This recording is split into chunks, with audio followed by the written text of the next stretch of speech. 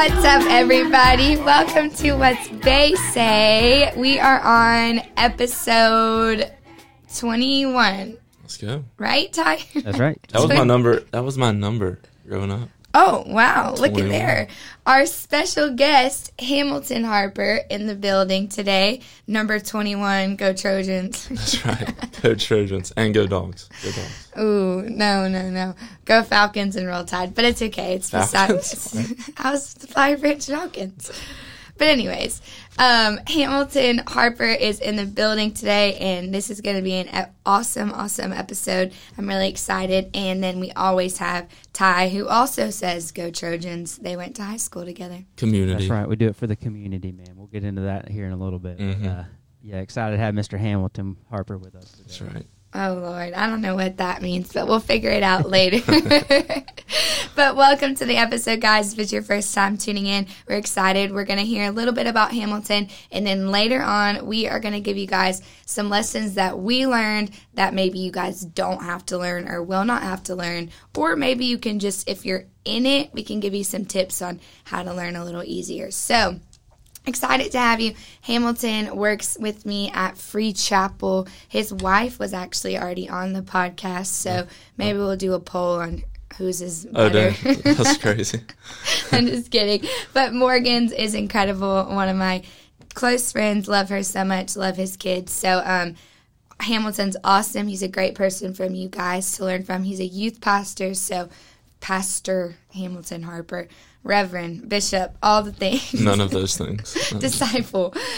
He's on the podcast, and it's going to be awesome. And he likes hot coffee. I like cold coffee. Yeah. Ty likes cold coffee.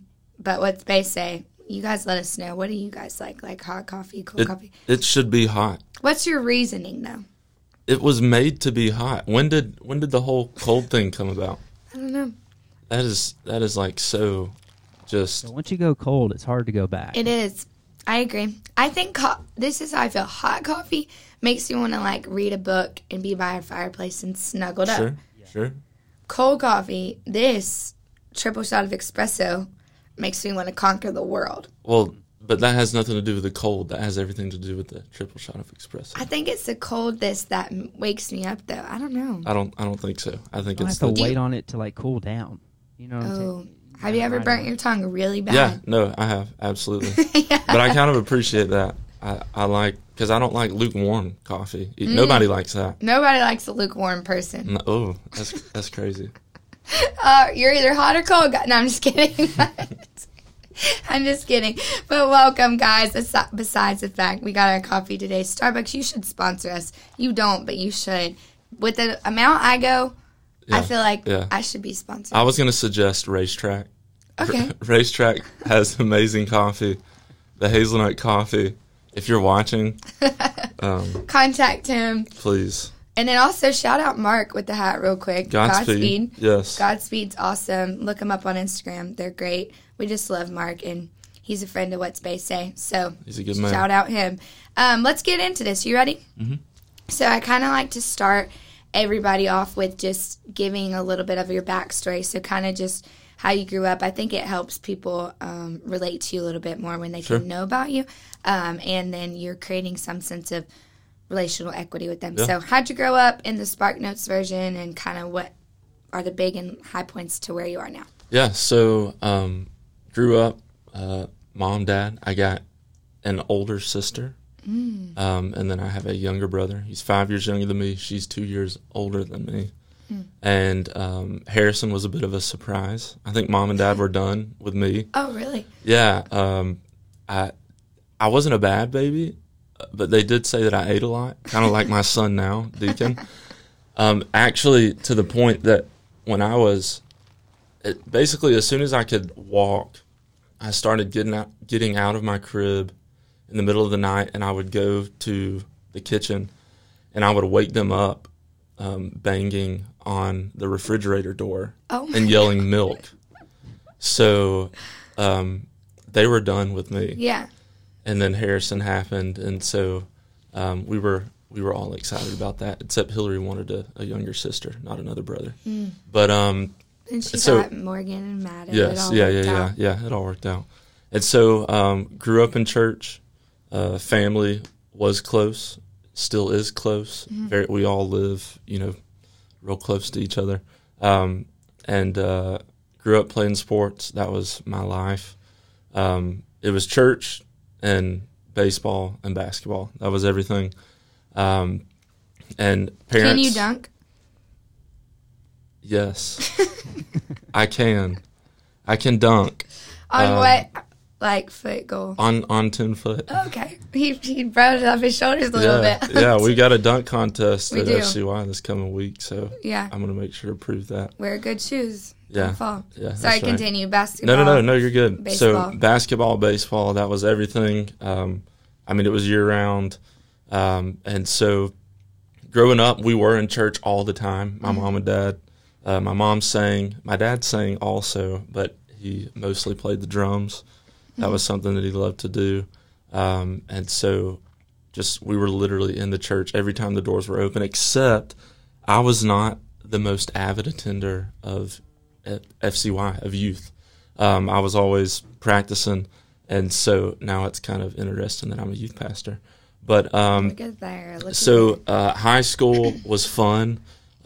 Played a lot of ball with Ty and his brother, Ebo. We won a lot of games. Praise God for that. Go Trojans. Come on. Community.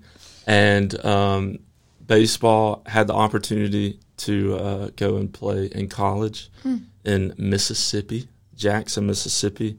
It's about 7.5 hours away from here.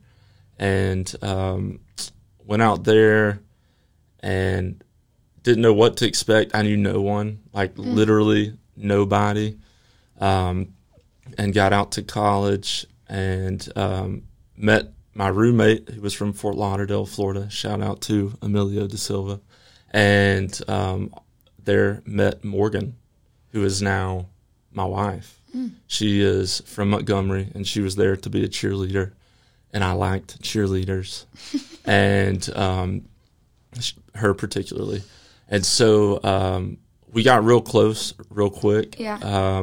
We started hanging out, just our friend group. It was her roommate and best friend, me, my roommate and best friend. And we kind of talked for a little bit. Yeah. Talked, right? Yeah. Quotation marks for those of you listening. Yes. Yeah. What do they call it these days? It is talking. It's not dating, but it's not just friends. You're in that in between. Yeah, and it wasn't like a situationship kind of thing either. No, yeah. It was Situationship is less commitment, behind closed doors. Y'all were just liked each other, but you weren't official boyfriend girlfriend yet. Yes, and so that didn't work out because she was wanting to settle down, not get married, but she was wanting someone to commit to her, and as she should. Yeah. And I just wasn't willing to meet her with that. So we kind of parted ways, but we were still super close, best friends, on and off dating other people. I was doing my thing on the baseball field, going to school to be an accountant. I like math. I like money. I like Excel spreadsheets. Interesting. Yeah, very interesting. Most people, when I say that, they're just like, you are so weird. But that's what I enjoyed. Yeah. And so I was doing my thing, and sophomore year, had a teammate who was kind of close to me. He was 2 years older than me. We were fighting for the same position at shortstop. And anyways, later down the road, sophomore year, he kind of was persistent and just hey, I want to sit down and talk. He knew that I grew up in church. I wasn't really living a life that was all that reflective of that. I was going to church on Sundays and stuff. Yeah. There was an awesome church out there that had an amazing college ministry that we were all a part of, and we'd go to, but we were doing our thing on Thursday, Friday, Saturday night. It was just, we were living our life. And so finally one evening, I just honestly, to get him to shut up, I was like, okay, whatever, dude, let's go talk. So we sat down. It was at a building on campus there at Belhaven University, and he started to read to me some scripture that was stuff that I'd heard before. But for whatever reason that night, the light bulb moment happened. My eyes were open. The scales were taken off of my eyes, I guess you could say. And God just broke me, and I was very, very, very conscious of my need for him. And so some things really started to shift there. And that was the guy that you were fighting your position? Yeah. So, which I think a lot of it probably the weight of what he was speaking to me and sharing with me was pretty significant because of the example and the way that he was living, because I beat him out as like I was starting over him, and he was a junior, I was a freshman, and that can get weird. And like we have egos, like our heads are so big we can barely fit through doors. So we're, normally we would be butting heads and hating each other. But that didn't happen. And so God used him in that night and obviously his word to really shift some things. And my lifestyle really started to change.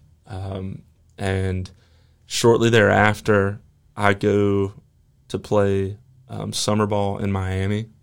After my sophomore year, I go on to tear my labrum. I hurt my shoulder that summer, ended up having to have surgery, redshirt my junior year. And when I come back for my junior year, I see Morgan for the first time after being gone all summer.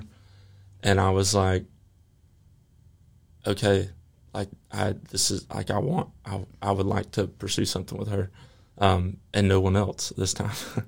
And so we started that and dove in head first, and then we got engaged New Year's Eve of senior year, and then came back home, saved her. I was not going to go to Alabama.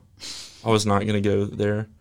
Ty, I know you're an Alabama fan. Bailey, you claim to be one. So does my wife. She's not. So we came to Georgia. I was an accountant full-time, loved what I did. Yeah. She was a school teacher, taught first and second grade. And we did that for about 3.5 years. Got married, built a home. It was all good. And then God was like, okay, serve. We got plugged into a local church. And we started doing that, and shortly thereafter, one thing led to another. A door opened. We got a phone call, and we jumped into ministry full-time in Athens. I was a youth pastor out there for about 3 years. Morgan was still a school teacher, but she was teaching at Jefferson City Schools. And then loved it, learned so much. After about 3 years, got the call, prayed about it, and felt led to come to Free Chapel. And now here we are.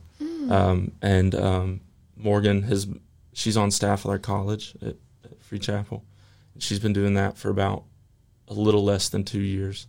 And then I've been here on staff for a little over 2.5 years. So crazy. It's been fun.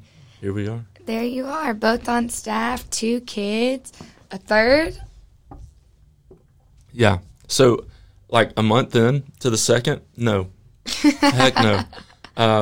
But once we've kind of started to figure it out, it was just different going from you play zone with one. It's like, okay, there's 2 of us, there's only one of them. We can figure this out. When you have 2, you go to man, and so you're just like swapping baby for baby at that point. You're not, and they're young. Yes, yeah. But they're so fun. Yeah. And so early on, I was the one. I actually think we were at the beach with our family on vacation after having Deacon, and I was the one. I turned around and told Morgan, I was like, we're done. Like, this is it. I love this kid, but we're done.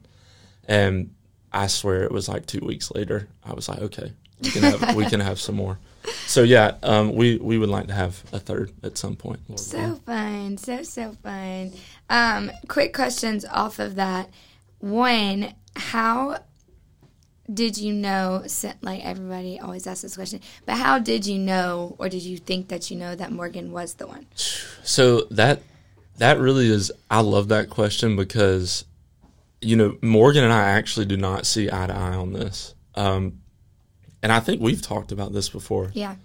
But so Morgan is like a firm believer in, like, we have the one person, like the one individual, and it's like you either get them or you miss it. And it's just like God has ordained and created this one person.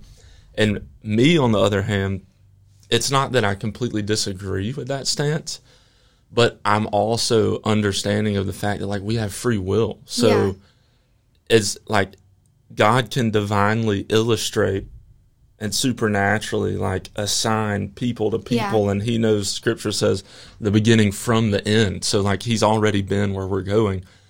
But I also know that we have free will. We have the ability to make conscious decisions for ourselves. And so I think about, you know, I dated a number of girls. I know she dated a number of guys. Like, we, at any given point, could have chosen anyone. Like, because at the end of the day, love is a commitment. It's a choice. Yeah. It's, I mean, maybe it kind of starts off as like a feeling and an attraction, but at the end of the day, like, you know, we've not been doing this for 50 years like some men and women that we know now, but, you know, we've been doing it over 7.5 years now, and we were dating a little bit before that. And so, like, we're past the honeymoon phase, right? Yeah. So it's a choice. And so I didn't know that she was the one.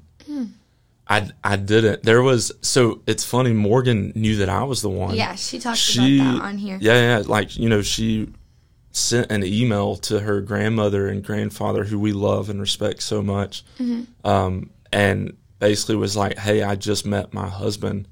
And this was freshman year when I was, like, acting up. I was still wilding. And but she sent that email, and it was cool because on our wedding day, her grandmother forwarded me that email. And that was the first time I had seen it. And I was like, oh my gosh. And of course I wept because I'm a baby.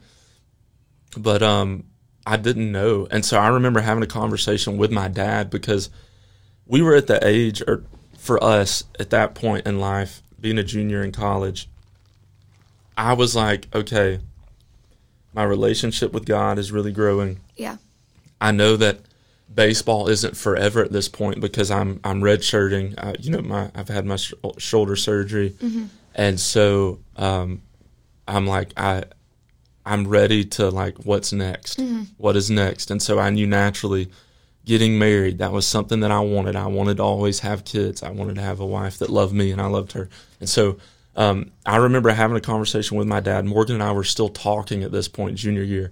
I called my dad, and I'm like, Dad, I think I'm going to ask Morgan. This was to be my girlfriend, not to marry me.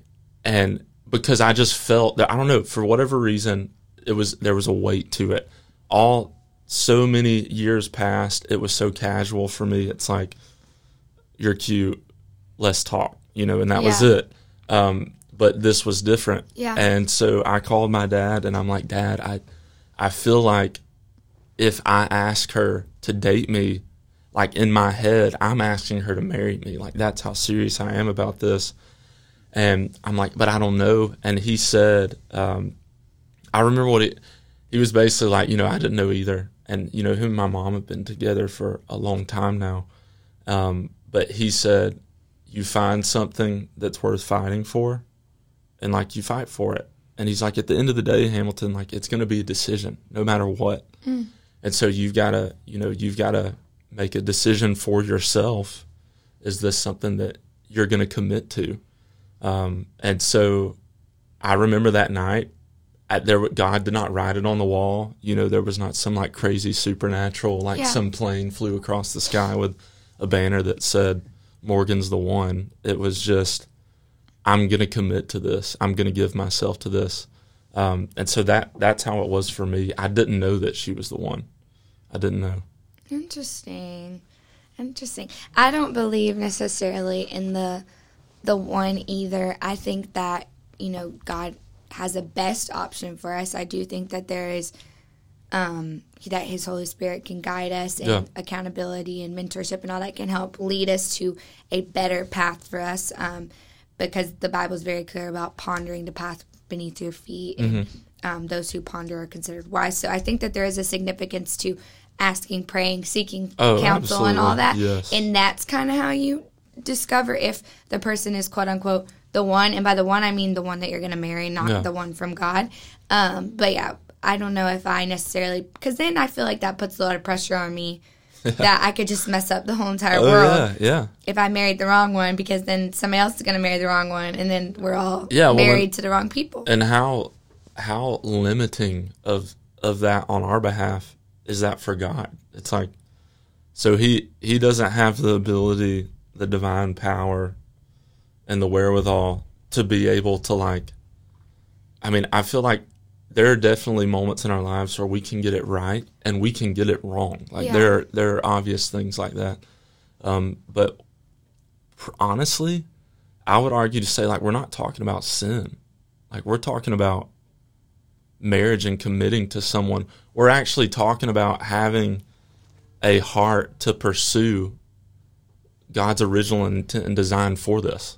Yeah. So I don't think that there's necessarily... It just goes into God's will, and God's will is such like a complex and crazy thing. I asked Pastor Aaron about this, but this is not even what we were going to talk about, but I guess I can ask you, and then we'll move on to the next thing, unless Ty has a question off this, so Ty be thinking. But do you think that you can mess up God's will for your life? Oh, gosh.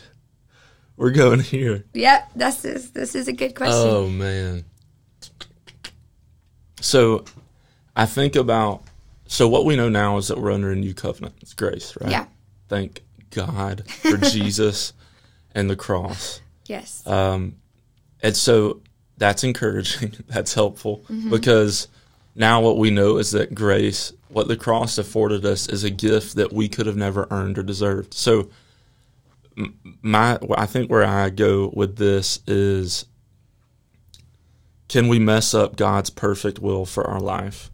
There are a couple of unpardonable sins. One unpardonable sin, right? It's blaspheming the Holy Spirit or quenching the Spirit, which is kind of like the idea that we turn to a sinful nature, or we choose, we're consciously choosing to live a life of sin, and we're unwilling or unrelenting in the pursuit of that, and we're unwilling to, like, listen to God and listen to the Holy Spirit and saying, hey, you probably shouldn't, like, you don't do this isn't good for you, this isn't good for your future.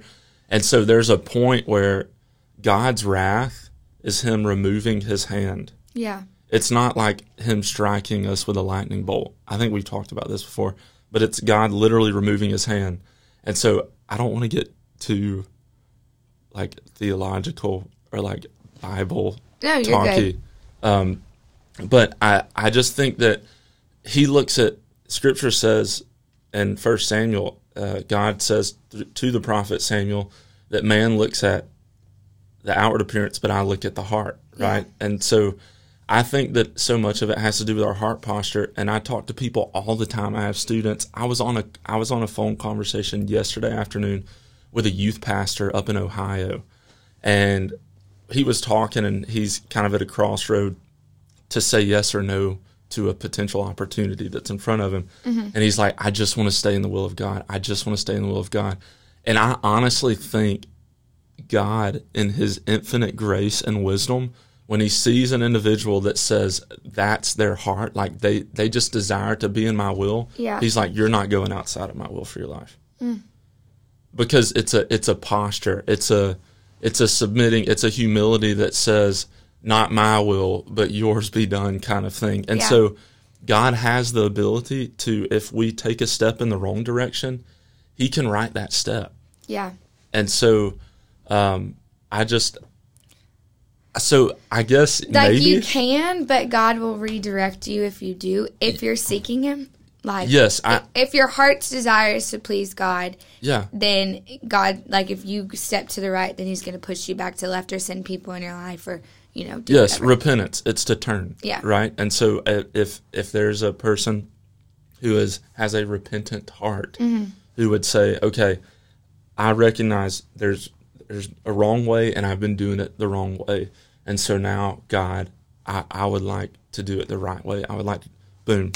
Yeah, I think the part where it gets confusing is a lot of Christians get stuck in that, like that pastor yesterday, where it's almost we're slow to move, which you should take, like I said, ponder and some degree. But I think that we can overthink big decisions like that because of the pressure of being in the will of God. And that is where the lines get a little blurred for me about it, because, you want people to pray and seek and talk to people, but you also don't want them to be so scared. Yeah. And, oh my gosh, if I step outside the will, then my whole life's ruined and my children's ruined and the generations. And it's like, whoa, you're not God. Like, you're not the one in control of all of that. Right. And I think that's a good way to put it, is it goes back to your heart's desire. That's just a deep theological topic, but I did want to ask you about it while we were kind of on it. Yeah, and I think we overcomplicate it too. Like, we expect, in order for us to stay in God's will, he has to speak, through a burning bush like he did to Moses. Yeah. And it's like, no, he doesn't. Yeah. Like he can speak to us in ways. He can lead. Scripture talks about how he leads with his peace. When we have peace about something, maybe it doesn't even make sense to you, but there's just kind of a peace about it. Passes on. Hey, like that is all indicative of God's hand is in this. Yeah. I think peace, lack of peace, and then I've also talked about this before. There's some times where I would make a decision and it was very clear that one was not fruitful and one was fruitful, and I'm like, well, God, just say yes or no. You don't need a yes or no from God when you can look at both situations and see that one is producing fruit, which is the fruits of the Spirit. If you don't know them, look them up. But love, joy, peace, patience, kindness, goodness, long-suffering, all those great things. Good. And then if you don't know them, that's cool. If they're not producing them, then you don't need God necessarily to give you a yes or no. God's always with you, and he's going to step with you. But his fruit is his voice, I guess, is what I would say. Yes. So sometimes it's like you have a boyfriend that's cheating on you, who is abusive, who's not your husband, not in the covenant of marriage, but he's not a good person to you. He makes you feel insecure. He leaves you feeling horrible about yourself, but he's cute and he's nice sometimes.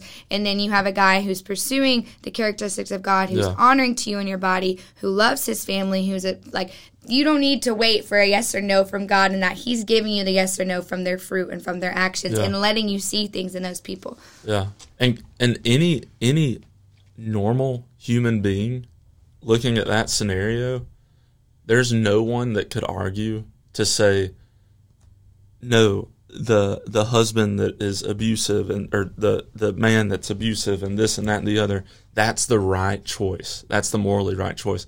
Like, no one would do that. Yeah. We all have an understanding. It is this, moral standard that we've been given as humans. It was something that was gifted to us. We all have it. That there's a common understanding. There's a baseline of right and wrong. Yeah. And so sometimes being in the will of God is just like, hey, let's just choose the right thing. Let's do that. That's good. And choose right for your future. That's something too that's big. It might not be right now, but Ty, we just talked about so many different things. I was trying to figure out where to insert, and I was like, man. So, Bailey, I thought that was a very good comparison on the fruit.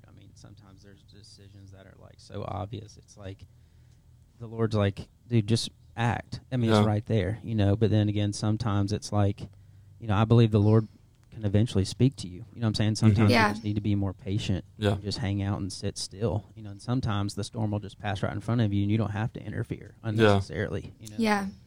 I think he always speaks, but I think sometimes in many different ways, but sometimes we just happen to move too fast. But I think the Lord would want to let you know, as long as you're in the guardrails, and you're doing what you're supposed to be doing, and, going back to all the decisions you can make. Ultimately, if you're always listening to him, staying close to his voice, and just reading the book, doing the basics, you should be very close to making the right decision. Yeah. You know what I'm saying? Yes. That's good. Even if you're accidentally off, you're not off by far, because, you may be young as a Christian, still trying to listen, or, you may have let a personal preference get in the way. You know what I'm saying? But you're always close if you're always listening. So yes, you should know the answer. Yeah, that's good.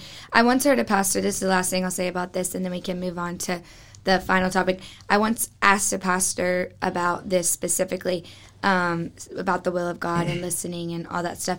And he said that when you're a baby in the faith, he said you had to be spoon-fed, and when you prayed for things, you would literally see if you were praying about breaking up with a guy, then you'd get in the car and then the radio would say break up with him, and then your mom would text you and be like, you need to break up with him, and you had to have so many signs because you were cautious and it was new, and you were a baby in the faith and you didn't have an understanding that you have. But as you get older in your faith, he was saying that God has trusted you with his Holy Spirit and will not necessarily speak to you with the blimpy or whatever that blimp. What's it called? Blimp. I said blimpy. With the blimp across the sky that says break up with him. It's more that quiet nudge, that soft stillness, that examining, that using the knowledge and the discernment and the wisdom that you've learned. And I was reading this morning in Proverbs, and it says that when you gain wisdom, get insight. So God isn't just saying gain wisdom to get insight, to give it for that moment. He's having you get that so that you can use that when these things happen. So I guess it also has to do with just maturity in your faith and in your walk. That was deep, y'all. Sorry we got so deep like out of nowhere, but it's all good stuff. And I do want to clarify, I did say something. I said that you don't need God to speak to you. You always need God to speak to you. I was just saying I believe that sometimes God is up there, and he has clearly given you an option, and he just wants you to step out in faith. He always will speak to you. He always desires to speak to you. But I think sometimes he knows that what he's put within you, you can make those decisions. Moving on to the next question that I want to spend the time on is lesson that we learn the hard ways so that maybe people won't have to learn them, or maybe if they're in it, then they can learn it a little bit easier than we did. Okay. How deep do we want to get? Let's start with something more simple, like silly things that maybe you didn't know that you wanted. Like I had an example of I really wanted to get my license. Like I wanted a car. I thought that was the coolest thing ever. I didn't know that you had to do DMV school or whatever that's called. And then I didn't know that you had to go take a driver's test. And then I didn't know the worst part is that you have to fill up your car with gas, and it costs a lot of money. So I would just go and drive places when I was 16 because I thought it was cool and listen to music. And then I'd have to beg my dad to give me $30 because I needed to fill up my gas tank. So it was something that I didn't know. And then when I got in it, I was like, oh, wow, this is more than I thought, I think for me, I don't know that it's as lighthearted as that, but I think back specifically to being in high school. This was a lesson that I learned, and I had probably 557 people in my life telling me that what I would eventually go on to learn myself. So I could have just listened like you have the opportunity to do now. But, we hear the saying all the time, show me your 5 closest friends and I'll show you your future. And that is so freaking true. Like, oh my gosh. That it is something that like no one is exempt from. And so in high school, there was a group of guys that, and I'm not like speaking about them in terms of like they were just bad people, because they weren't. We were just young and dumb, honestly, and just trying to figure out what it was that we wanted to do and who we were going to be, and so. But there was a group of friends that I kind of started to associate myself with, and it was because we talked about this before. We around here we grew up on the lake, and so I liked being on the lake, and they had boats, and we liked to wakeboard and surf and do all that good stuff, and we would just spend a lot of time together. But that was then when I really like got involved with drinking and just like the whole party scene. And that was something growing up. I mean, I had not ever seen, like my mom and dad are like heck to the no with that stuff. I mean, it was black and white, cut and dry for them. And so all of this I was doing behind their back. And so one lesson is that everything that's done in secret will be brought out in public. You think that you're really good at hiding it, and maybe you are, but it's not sustainable. And then it's just, be so careful about who you're spending your time with, who you're hanging around. I think, the biggest thing is that then I was willing to make decisions, but it was based on what I wanted then, as opposed to me being conscious of who I wanted to become. Like I didn't have a vision for that. outside of I wanted to play baseball. And so I think that was what kind of allowed me to maybe make a not so good decision in spending my time with some of these people that really got me into a lifestyle that, I mean, I was raised better and knowing that I shouldn't be actively living in. And so, I would just say, like, be careful who you hang around. Yeah, and living for the next you're, setting up your future self for success. That's just you are present where your feet are, but then you also are dreaming about where you're going and setting yourself up for success. Mm-hmm. One kind of deeper one that which I told them before was nobody talked to me about this. I never even heard of this or knew a lot about it, but that when you get out of a relationship, how much baggage you take from that person and from that situation. And when whoever you are, this is for anybody in any relationship, but specifically, I guess, towards younger people, when you're dating someone and you're putting your life together, one, don't play house until you're married. Mm-hmm. That's a big lesson. Yeah. So don't put the husband expectation or the wife expectation on someone who is your boyfriend or girlfriend. You're interviewing them in a sense to become that, but don't awaken that before it's time. That's a side note. But I didn't realize that if you're in a not so great relationship, and this is no hate, no shade, this is just my experiences I've taken on, and if you're in a relationship and maybe it's not the most healthy situation, then you think when you end it, it's cut off and it's good and now you can be in your hot girl summer and live your best life or whatever. That is not true. The longer you stay in it and the more that you put up with within the context of this relationship, the longer it's going to take for you to get over it and the longer it's going to take for you to, rebuild to certain things. So, I guess I would just say if you're in a relationship and it's unhealthy and there's a way for it to become healthy, conversations, accountability, counseling, whatever, then do those things and get it to a healthy place and deal with those problems. And then if you are in at one and this is maybe confirmation you need to break up with them, then start dealing with that right when you get out of it. Yeah. And don't just try to date other people to numb that feeling, and don't try to be like Miss Independent or Mr. Independent.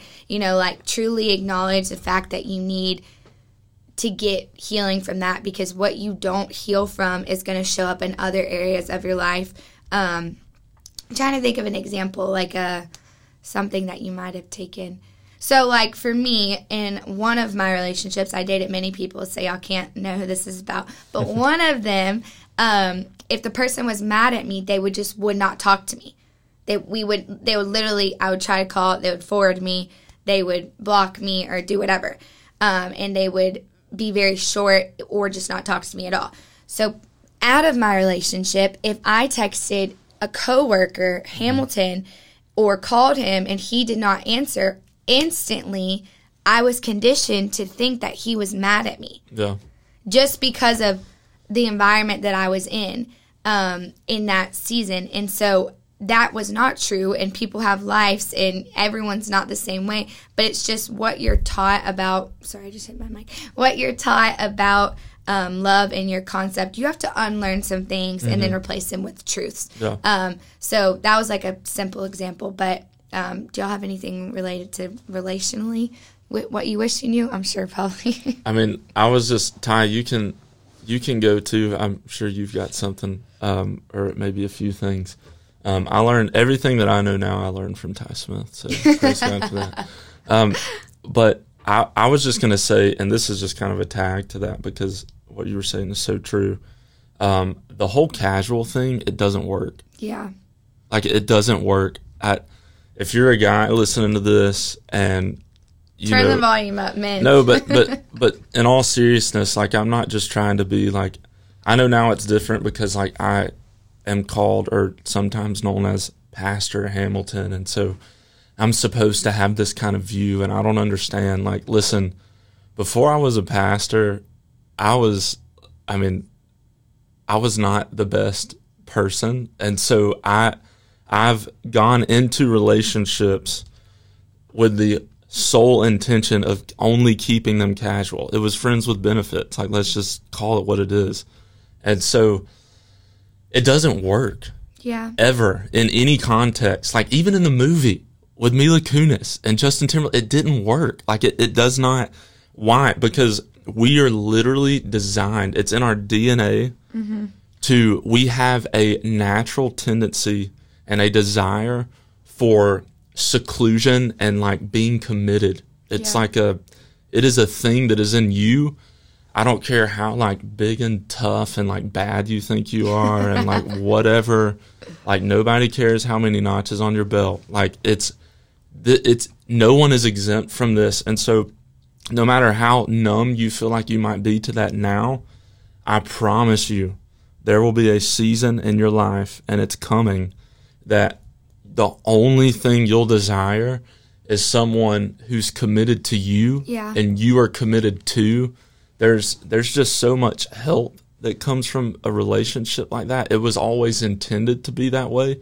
And so I do think that just the whole, we talked about this several weeks ago at youth, but hookup culture and just we treat things casual that they're not meant to be treated casually. We do that with our relationship with God. Like I'm guilty of that. And so it's just there are things that they were never created to be treated casually. And so those things we need to be careful because there are consequences and there are side effects and there's baggage and there's, there are like things that we create and situations that we create that are a byproduct of the decisions we make when we treat these kinds of things in a way that is demeaning and not serious and, there's no value or weight to this. And so I would just say, like, be, like, conscious. Yeah. Like, I don't want to, like, this is not a warning. I'm not one of those guys, but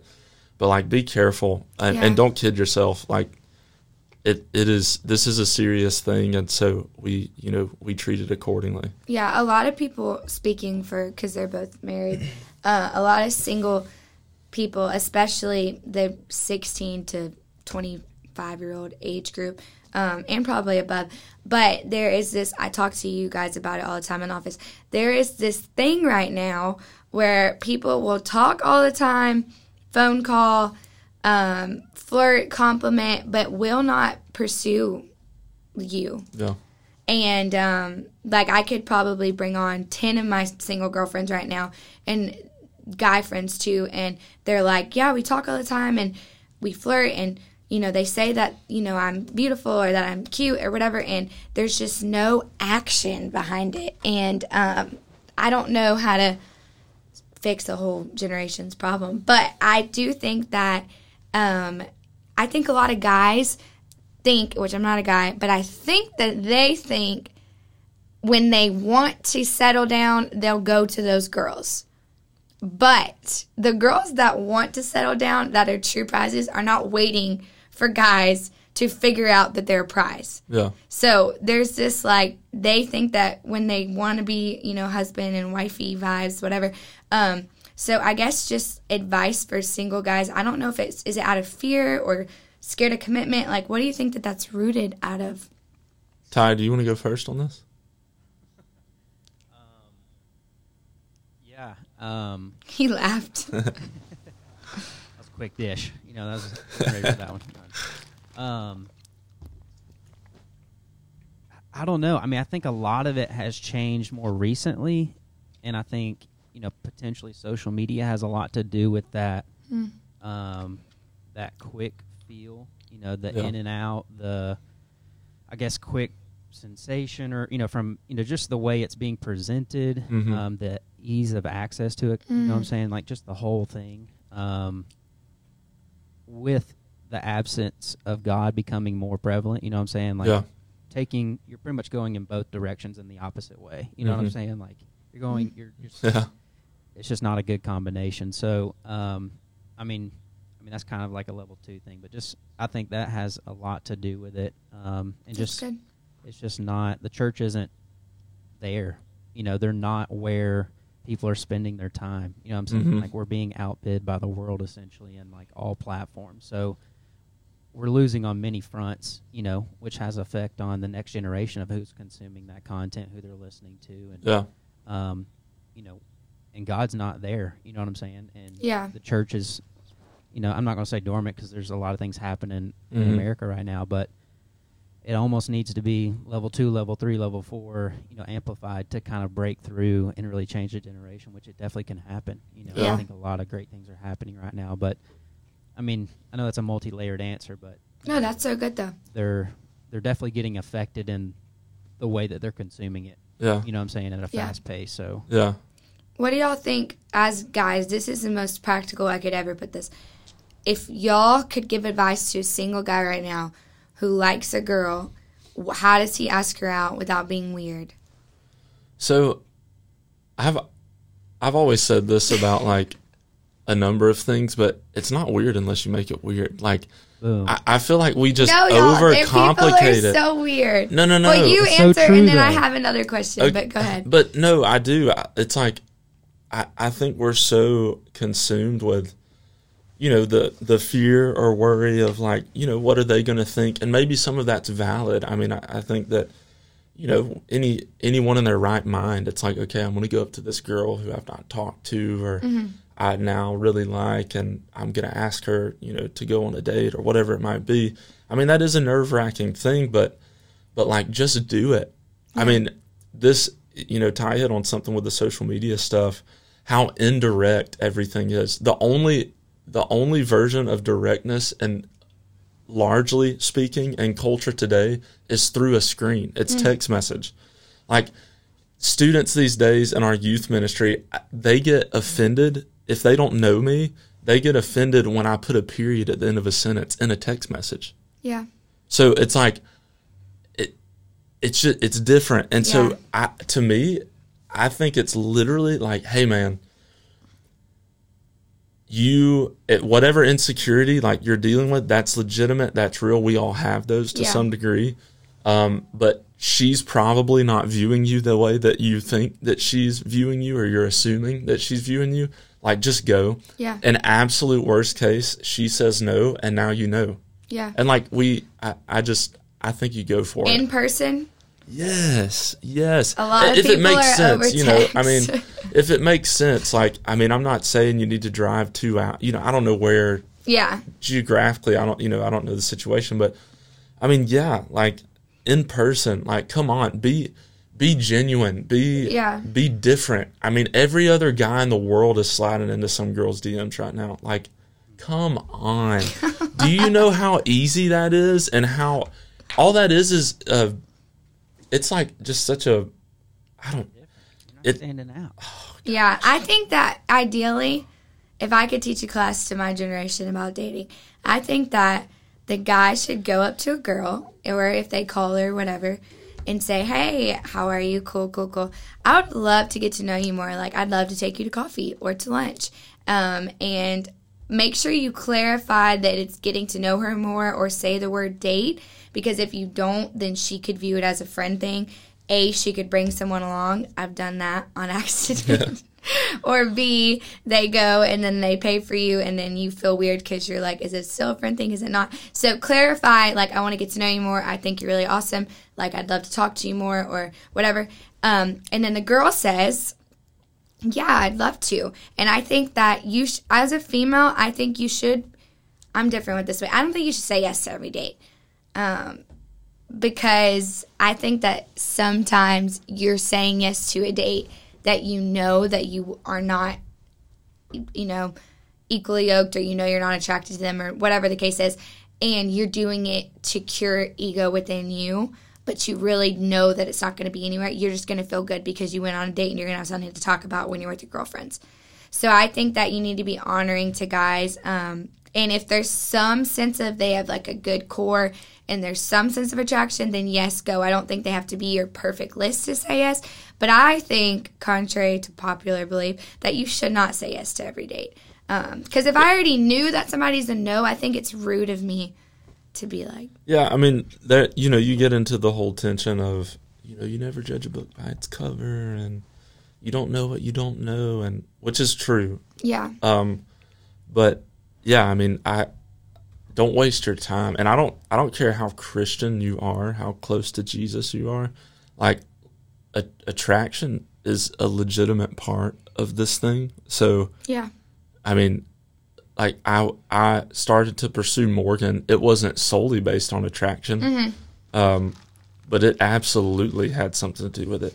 She's hot, like I think she looks great, and I get to like sleep in a bed with her every night. Thank Jesus, that's awesome. So I think it's two ends of the spectrum. We either treat it too casually or we over spiritualize it. Yes, there is a middle ground though, because I was about to say I know some people that have not asked out like me or some of my other girlfriends because they say that we're like on our husband radar, which puts a lot of pressure on them to think that they have to be a certain way or be at that place.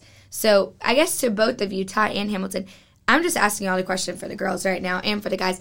But how do girls communicate to guys, single guys, that they are dating with the intention to marry, but they're not like, oh, I'm going to pray the first night and you're going to be my husband? Like, how do you have that conversation?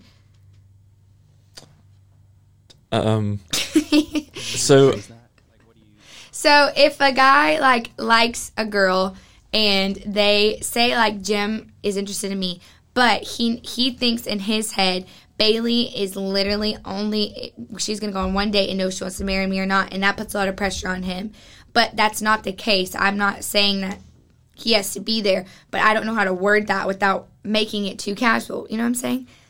I mean, I would think that, I mean, are we like walking around these days like broadcasting like I'm trying to find my mans and like no, but it's just a perception. Perception is reality to people. So yeah, but this is what I would say to that, which is so true. That is a very true statement. But distance equals distortion. Proximity equals perspective. So like just get to know each other. Like it doesn't like it if a guy's intimidated by a woman who's at that place, he's intimidated because it's speaking to his immaturity. Like that's a scary thing. So you don't think the girls are doing something wrong by carrying themselves in that way? I mean, look, we all need to have standards. Yeah. I have a daughter. She's 3 years old now. Best believe. She will. With Mo, best believe I'm going to do everything that I can to, pray, like, train up, whatever we got to do to, like, show her the value of having a backbone and having standards and being okay with, like, who you are and not bowing to, like, cultural norms because everybody else is doing it. It's like, so if that's where you're at, like, be there. That's great. And then, but I also think too, in that light, that actions speak louder than words. So like, it's one thing to be like, oh, like I'm at this place to where I'm looking for a man, to spend the rest of my life, or I'm at this place where I'm looking for a girl to spend the rest of my life. Well, so let's one, understand that like we want to get to know someone before we just like, I mean, nobody's popping the question on the first date other than like some crazy reality TV shows that they have these days. But like, let's get to know each other. And guess what?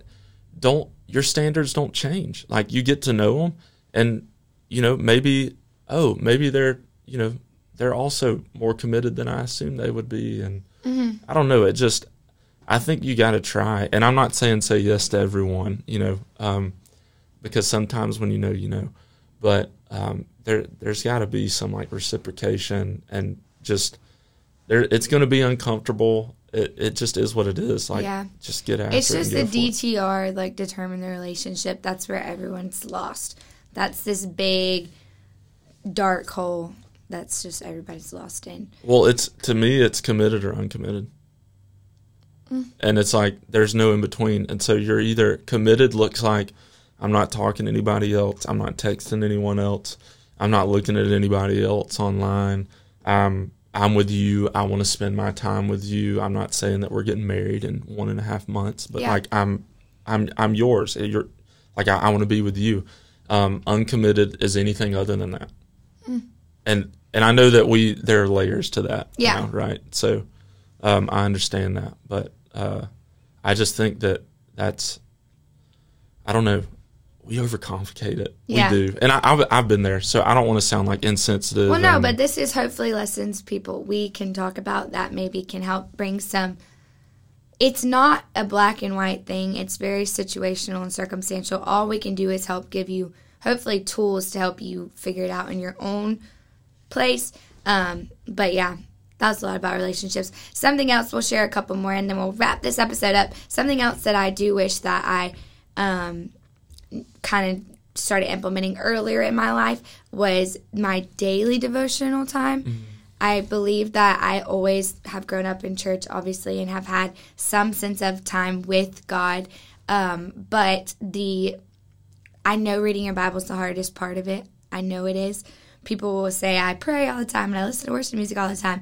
And then you ask them if they read, and they're like, no. So it is the hardest, I guess, in quotations, to start implementing. But there's so many great tools out there for you. What you get from that time with God is irreplaceable. Yeah. Nothing else. There's no time better spent than time spent in the Word with God. Mm. So you can never, regret spending time with Him. You can regret not, but you never will regret spending time with Him. So I just wish that I understood the significance and just the way that it helps me. I wish I knew that before. Yeah. So walking away with this, the tool that I would want to encourage you with is spend time in your Word. Mm-hmm. Look up a Bible plan on the Bible app. Start reading the New Testament, Matthew, Mark, Luke, John. Read about Jesus' life. Take notes, study. And people used to say that to me, and I kind of took it to heart. But I'm telling you, the reason, I'm not just telling you to do it, the reason you do it is because you will be your best self, the best version of you, the more that you're spending time with God, because that's when you're growing closer to Him and in likeness to Him. Mm-hmm. So you will be your best self, and you are investing into God, and you're investing into you. That's a self-investment. So why you do it is because of that. And there's, like I said, there's no time better spent than time with Jesus. So. Yes, 1,000,000 times over. And you're probably, if you're not reading Scripture, if you're not getting in His Word as like a consistent thing. Yeah. It's probably because of one of two reasons. Either it doesn't make sense, which is like, hey, join the club. Sometimes it just doesn't. It's confusing. Yeah. Or you have the stance of this is just not applicable to it. It's not current. It's not relevant. Mm. It was written a really long time ago. This doesn't really apply to my life and what I've got going on. And so the latter, as far as it not being relevant, it's not true. God's Word is living, and it speaks to where we are today. It's actually insane how relevant it is. And then if it doesn't make sense, like what do we do in any other arena of life when something doesn't make sense? Practical things, like we ask questions to people who maybe it does make a little more sense to. Mm. We go to Google. Yeah. And we ask Rabbi Google a question. We read a book. There's a litany of things that we could do. So I do know that it's worth our time to understand. And I'll tell you this, our pursuit of understanding Scripture, God will meet us more than halfway. And the Spirit of truth, Holy Spirit is known as the Spirit of truth that leads us into all truth and understanding. God will begin to reveal things to you. Those light bulb moments will happen. But it's going to start as a discipline. It's a thing. I'm going to do this, whether I feel like it or not, kind of thing. And disciplines turn to habits. And so it will eventually become a knee-jerk reaction. Yeah. And then you'll feel weird when you don't do it. And you'll feel off. Yeah, absolutely. Yeah, just as sensitive when you're not reading Scripture and you by happenstance start to read Scripture, you sense an immediate shift. You feel encouraged. There's more joy. There's more peace in an area where you maybe didn't have it. You will feel that once you create the habit of reading Scripture. Yeah. You'll feel that when you don't read it. It'll be the opposite end of the spectrum. You know, I'm way more sassy. Absolutely. If I had like a good quiet time in the morning on the most basic level, and somebody honked at me, my reaction is going to be different if I spent time with God or didn't spend time with God. And yeah, like you're not flicking anybody off when you're listening to like Hillsong. No, absolutely not. And if you are, then that's a deeper thing. Jesus. You got to figure that out. Also, the kind of a sweet one I was going to share is I shared on social media that and everyone who knows me knows that my nanny passed away this year, a couple months ago, and that was like the hardest thing my family's ever gone through up to date, which, you know, we're going to go through more trials and errors, but it was really hard because she was the pillar of our faith, and Nanny is incredible. I don't have enough positive things to say about her. Love her so much. Love my papa, who's still with us, and he's the man. But when she passed, I was talking to my friend the other day on the phone, and she has a family member who's really sick right now, and she was just talking to me and just being honest, and she was saying, you know, I'm kind of frustrated because they gave this person a lot of things to do, exercises and, you know, medicines to take and ways to help her get better quicker, basically, and she's not doing them. And she said, so I just want to go over there and I want to tell her, you know, what are you doing? Why do you not care? And I said, let me challenge you with something different. Sure, if you love someone, you give them the truth. And yes, you should encourage her to do all these things. But when I look back at my nanny's life, we did have conversations somewhat similar to that, but I don't remember those. I remember laughing with my nanny, watching The Bachelor with my nanny, her and I talking about boys and me bringing her flowers. And you don't always remember these, I guess, like harsh and crazy, you know, deeper moments, but just have fun and embrace your life with them and have those moments. And I told her, I said, when you get there, have a civil conversation with her, make it short to the point, and then affirm who she is. But then just spend time with her, because you're not going to look back, and you don't want to look back and remember every conversation being negative and fighting and all this stuff. So you want to look at someone's life and remember all the joy that you had with them and the laughter you had with them. So I would just say make space to meet with people, especially elderly people in your life and family, and just have fun, create memories, you know, get to know them. I have recordings and videos of asking my papa when he got saved, and those can never be taken away from me, those memories. And so I would just say invest into the people who have invested into you and spend time with them, and let you look back and be so thankful that you really soaked up your time with them. Yeah. It's funny you say that. I was watching a video the other day. It was of some billionaire, literally. And a guy was doing like a little interview. He was in his private jet getting ready to go off somewhere. And the guy doing the interview asked him a question and was like, is there anything that you regret about all of the time, you know, and just what it's required to kind of get to this place of, you know, wealth? And immediately, without hesitation, the guy was like, absolutely. He's like, my family's everything to me. And he said, my wife and I have been divorced for, I want to say it was like 10 or 12 years at this point. And, you know, he's like, we have 3 kids. And he said, if there's anything that he said, if I could do it over, you could have all of the money, I'd give it to you right now. If I could do it over, I want my family. I would want that time back. I would want, and you know, maybe that's like an extreme example, but I do think that, you know, my grandfather passed away about 3 years ago, and that, you know, it's always difficult how we navigate loss and stuff like that. But it's difficult because it's just a sobering reality. Like it brings us back to, oh wait, this isn't forever kind of thing. Like, I'm human. Yeah. And so I think that one of the best things that we could do with something like that is to allow it to shape the way that we live our day to day. It's something as simple as when I go home, and I get home this evening and we pick up the babies from preschool, and literally the Holy Spirit does this to me. It's like, hey, like, put down your phone. Like, they're here. They're right here, and they're not always going to be here. Yeah. They're growing up quick. The classic saying as a parent is, the days are long, the years are short.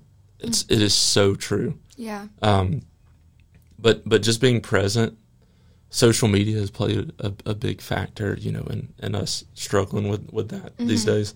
But just being there, being present, and recognizing that, I can't control what happens tomorrow or the day after, but like I can control how I kind of respond and handle and treat this person or individual now.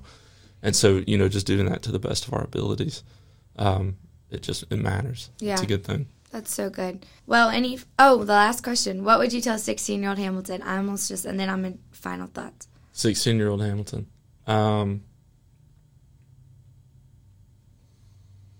Jeez Louise. I know. That's a tough one. Two things. They almost seem like counterintuitive. But one, I would say, don't take yourself so seriously. That's kind of the first thing. And then the other thing would be check your priorities. Like, what are you prioritizing?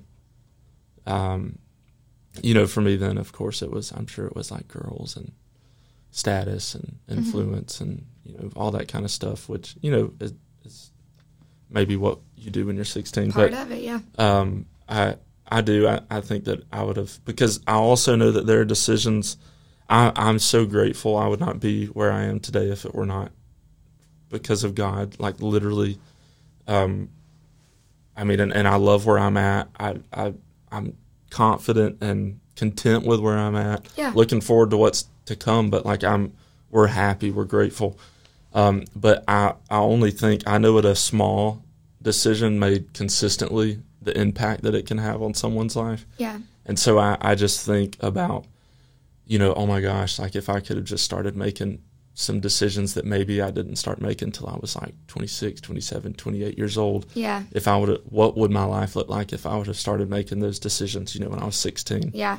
I think that's why literally I do this podcast is because if I can't go back to me and talk to me and change my outcome, if I can catch you before you do it or while you're in it and help you change your outcome, then that's a win for me. Yeah. That's using my story to help you, and hopefully something in this did help you and inspire you and encourage you.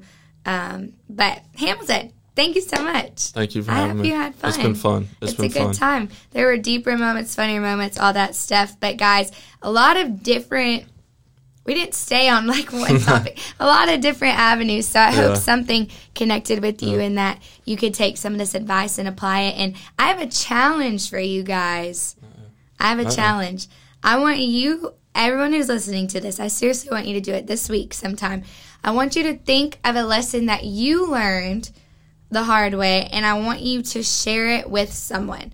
Whether that's on social media, a friend, a family member. You can message it to me if you're not comfortable to share it with someone else.